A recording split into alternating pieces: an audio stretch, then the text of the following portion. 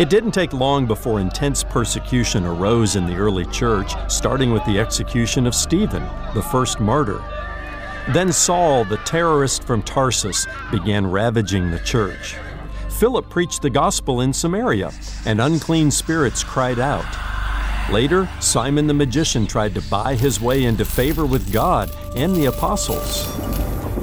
All of it was evidence that we do not wrestle against flesh and blood, but against the rulers, against the authorities, against the cosmic powers over this present darkness, against the spiritual forces of evil in the heavenly places. Do you see what's happening in the heavenly realms? The powers of darkness are as real as all that the naked eye sees. I'm Ron Jones, and this is Something Good.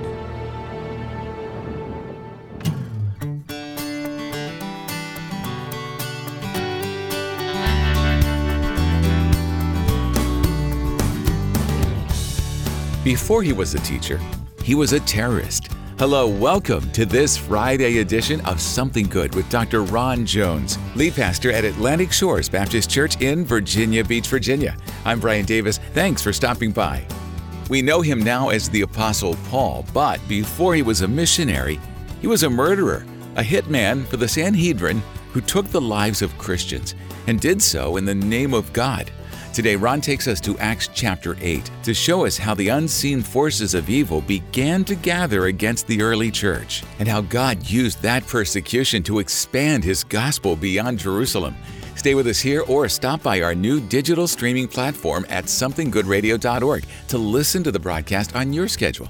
That's somethinggoodradio.org. You can also subscribe to the podcast at Spotify or wherever you get yours. And now from his teaching series, AD Acts of the Apostles, here's Ron with his Something Good radio message, Overcoming the Powers of Darkness. Well, when we travel to Israel, one of the places that we go is in the northern part of the country, in the northern Galilee region. It's called Caesarea Philippi. We go there for a number of reasons, but primarily because that's the place in Mark chapter 16 that Jesus took his disciples to and made the first mention of this thing called the church. The first time the church is ever mentioned in the Bible is in Matthew chapter 16. And Jesus and his disciples were there in Caesarea Philippi. Now, Caesarea Philippi was known as a pagan worship site. And the place where we go, the rock formations there, we walk around and we just imagine the darkness of the place, spiritually speaking. Pagan worship back then often devolved into gross immorality and even child sacrifice. It was a very spiritually dark place. And it makes you kind of wonder, why did Jesus take his disciples there to introduce to them the ecclesia, the called out ones, or the church? It was there that Jesus asked his disciples, "Who do men say that I am?" And they said, "Well, some people think you're Elijah the prophet or Jeremiah or, just a good guy and a great prophet." And then he turned the question on them and he says, "Well, who do you say that I am?" And this is where Peter gets an A+. He said the right thing that day. Mr. Open Mouth and Insert Foot, Peter, he had the right answer. He says, "Thou art the Christ, the Son of the living God." And Jesus affirms Peter and he says, "Peter, you're exactly right. And upon this rock, the rock of your confession," he says, "I will build my church," my ecclesia. First time they had ever heard that word. "I will build my church, and the gates of hell will not prevail against it." Many people believed that Caesarea Philippi and this pagan worship site and the gross immorality and the child sacrifice and all that went on there, they thought they were standing before the gates of hell itself. And I believe Jesus brought the disciples there to cast the vision for this thing called the church that began in Acts chapter 2, to remind them that you're going against the powers of darkness, that the church would be a shining light in the midst of a spiritually dark world where the powers of darkness will come against you. Later in the New Testament, the Apostle Paul in Ephesians chapter 6 says, "We wrestle not against flesh and blood, but against principalities and powers, against the rulers of darkness of this world." And it's the 5th or 6th time in the book of Ephesians that he mentions the heavenly realms, that invisible world, invisible to the naked eye, but is as real as the person sitting next to you.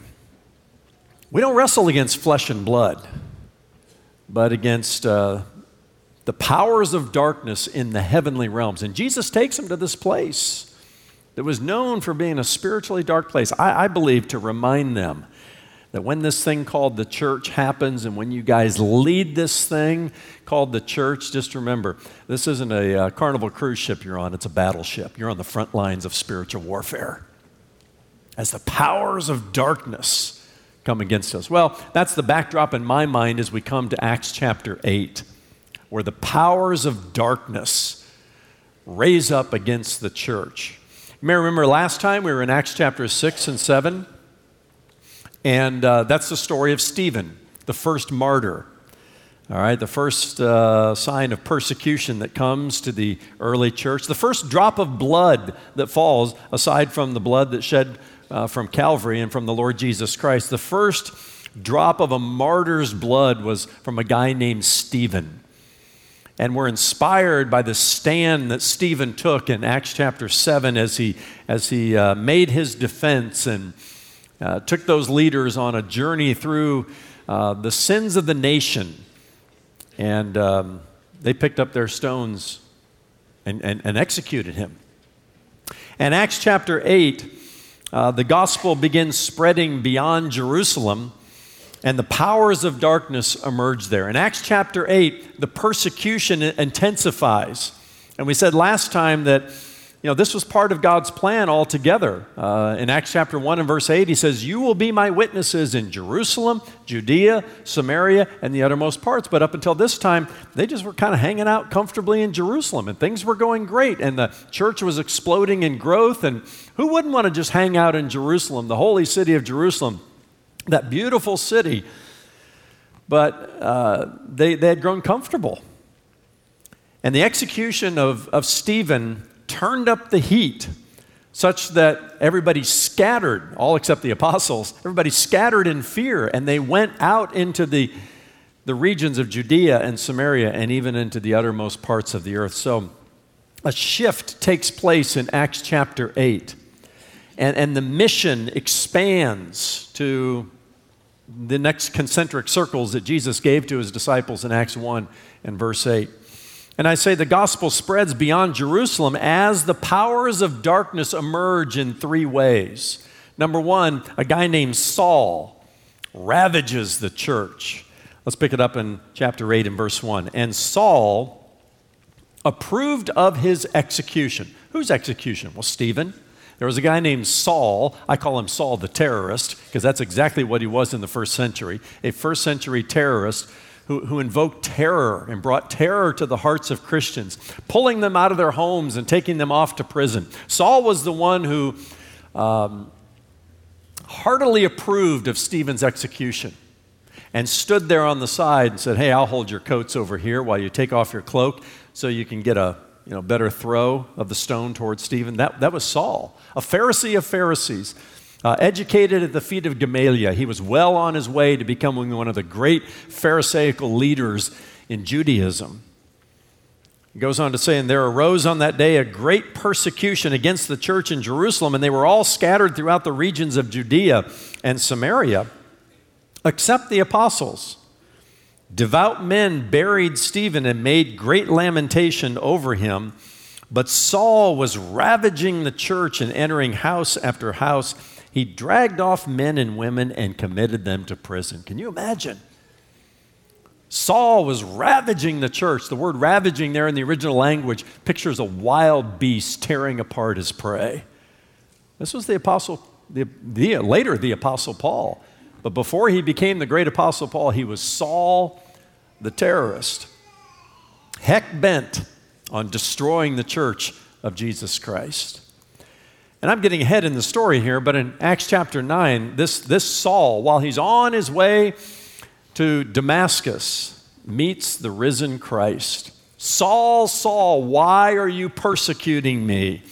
And he is gloriously transformed, and we know him as the Apostle Paul, the apostle of grace we call him. Turn with me to 1 Timothy chapter 1 and verses 12 to 13.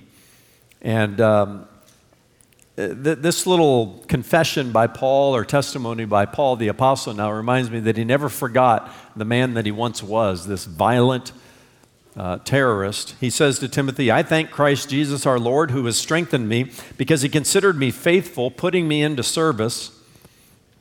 Even though I was formerly a blasphemer, a persecutor, and a violent aggressor, yet I was shown mercy because I acted ignorantly in unbelief. You know, we know Paul, the apostle, as the apostle of grace, I think in part because sometimes our appreciation of the grace of God is in direct proportion to what we know to be true about ourselves before we met Christ. And Saul, the terrorist, was a dark, dark figure. So much so that a lot of people in the early church just didn't buy into the fact that, this Saul, he had come to Christ. Imagine if I said, hey, next week, Osama bin Laden will be here as our guest speaker. He became a Christian last month. You'd go, I ain't coming there. There's no way we're going to take that kind of risk.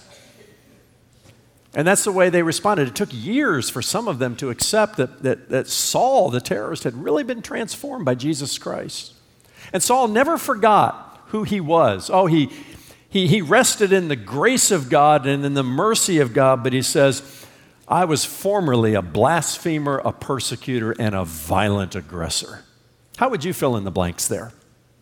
How has God gloriously transformed you by his grace? What would you say I formerly was? Have you seen the darkness in your own heart? I don't believe you can ever really truly be born again and receive the good news of Jesus Christ until you receive the bad news about yourself.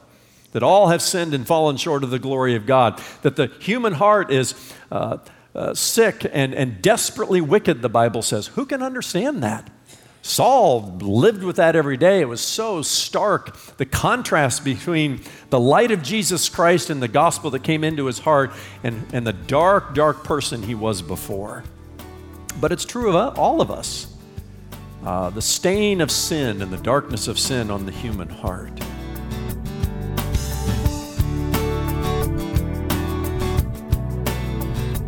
Don't go away. We'll be right back with more of Dr. Ron Jones' message, Overcoming the Powers of Darkness. If you're new to the program, we'd like you to know that all of Ron's messages are archived at our website, somethinggoodradio.org. That's somethinggoodradio.org. When you stop by, use the Partner tab at the top of the homepage to check out the 828 Club, a special group of people who partner with Ron so that he can keep sharing the truth of God's Word the whole year through. Join the 828 Club from our website, or feel free to give us a call at 757-276-1099.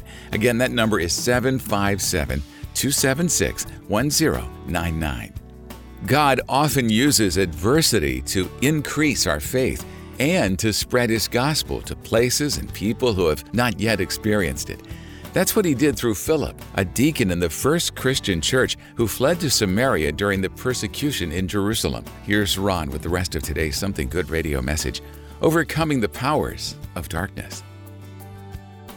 So darkness emerged in that way with Saul. Darkness emerged in a second way as a guy named Philip travels to Samaria. Now, you remember Philip? Philip was one of the 7 deacons in Acts chapter 6. We call them the first deacons that are nominated and put into service there. And Stephen was one of them. Philip is one of them. By the way, I literally laughed out loud when I was reading some of this at home. My wife was sitting there, and it just tickled me that here we are.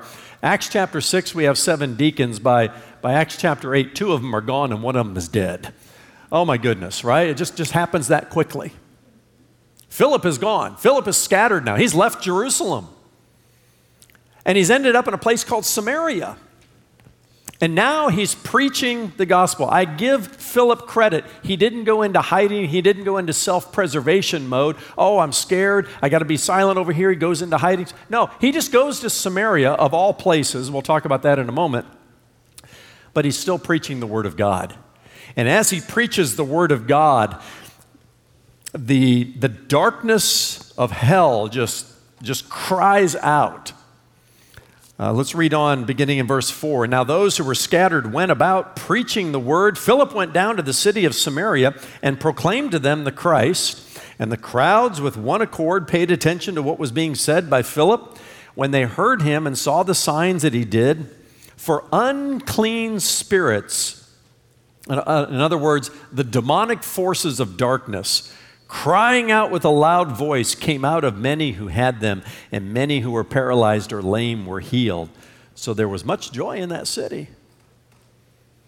The demonic forces did not like what Philip was doing. They never do. When you're faithful to the preaching and the teaching of God's word, it stirs up the powers of darkness in a way that just get ready. It's going to come against you. And it did to Philip. It's interesting that Philip went to Samaria. Why is that so significant? Well, first of all, Jesus said, you'll be my witnesses in Jerusalem, and then Judea, then Samaria, and then the uttermost parts of the earth. You may have heard at some time in your experience in the church that the Jews didn't like the Samaritans. That's kind of an understatement. They hated them. They despised them. Because Samaritans were kind of a mixture of ethnicities, half Jews and half Gentiles. And it goes way back in Jewish history, back to the time of just after the reign of Solomon.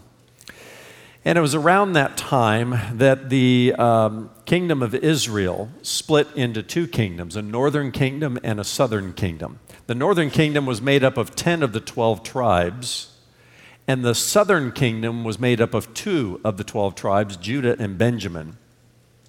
And the northern kingdom assumed the name Israel, and the southern kingdom took on the name Judah. And they existed as a divided nation for about 200 years. And in time, the northern kingdom, oppressed by the Assyrians and kind of beat up by the Assyrians and others, began to intermarry with the Gentiles. And they formed this group known as the Samaritans. The Jews called them half-breeds, half Jews, half Gentiles. And the racial tension and the racial animosity was enormous. And it was building up for more than 2 centuries. On top of that, Solomon built the temple.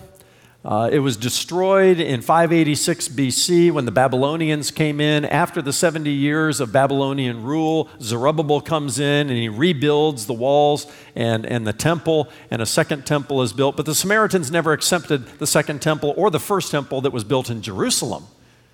And they built their own temple in a place called Mount Gerizim. All right?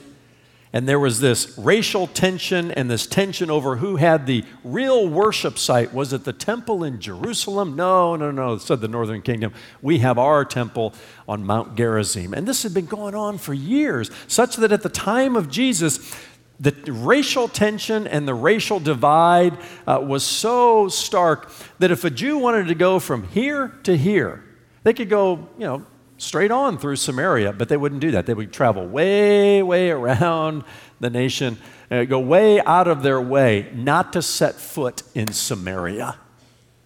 So you can imagine when Jesus said to his disciples, you will be my witnesses with the gospel in Jerusalem, Judea, and Samaria? Are you kidding me? You want us to take this to the Samaritans? They called the Samaritans dogs. The racial tension was that big. Persecution comes to the church, the comfortable church, in Acts chapter 8, and everything changes. And Philip, one of the deacons, goes to Samaria. 3 cheers for Philip. And he preaches the gospel there.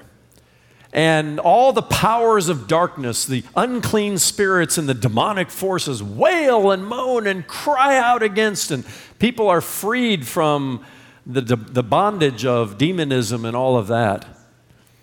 And and good things are happening. By the way, I wrote this down this week. The gospel of Jesus Christ is the antidote to racism. It was back then, and it still is today, friends. And in every generation, racism rears its ugly head. Just remember, it's the gospel of Jesus Christ that is the antidote to that. It's the answer to it.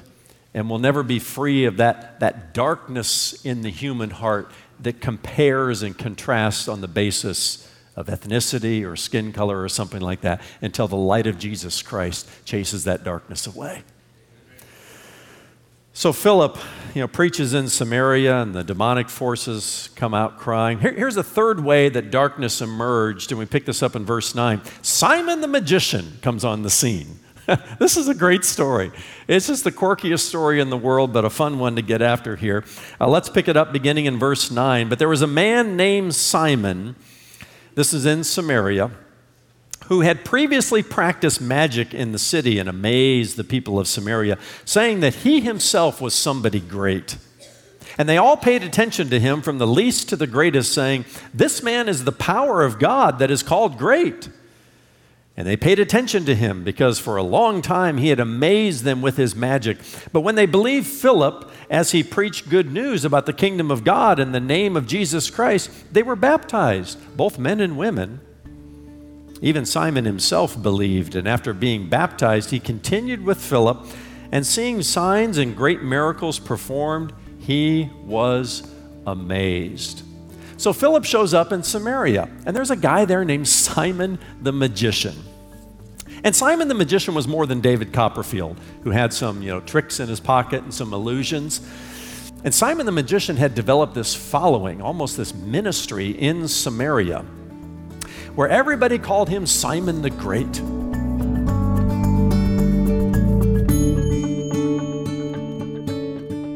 You're listening to Something Good Radio with Dr. Ron Jones. Today's message, Overcoming the Powers of Darkness, along with all of Ron's messages, can be heard on demand at somethinggoodradio.org. Just use the radio tab at the top of the homepage. That's somethinggoodradio.org.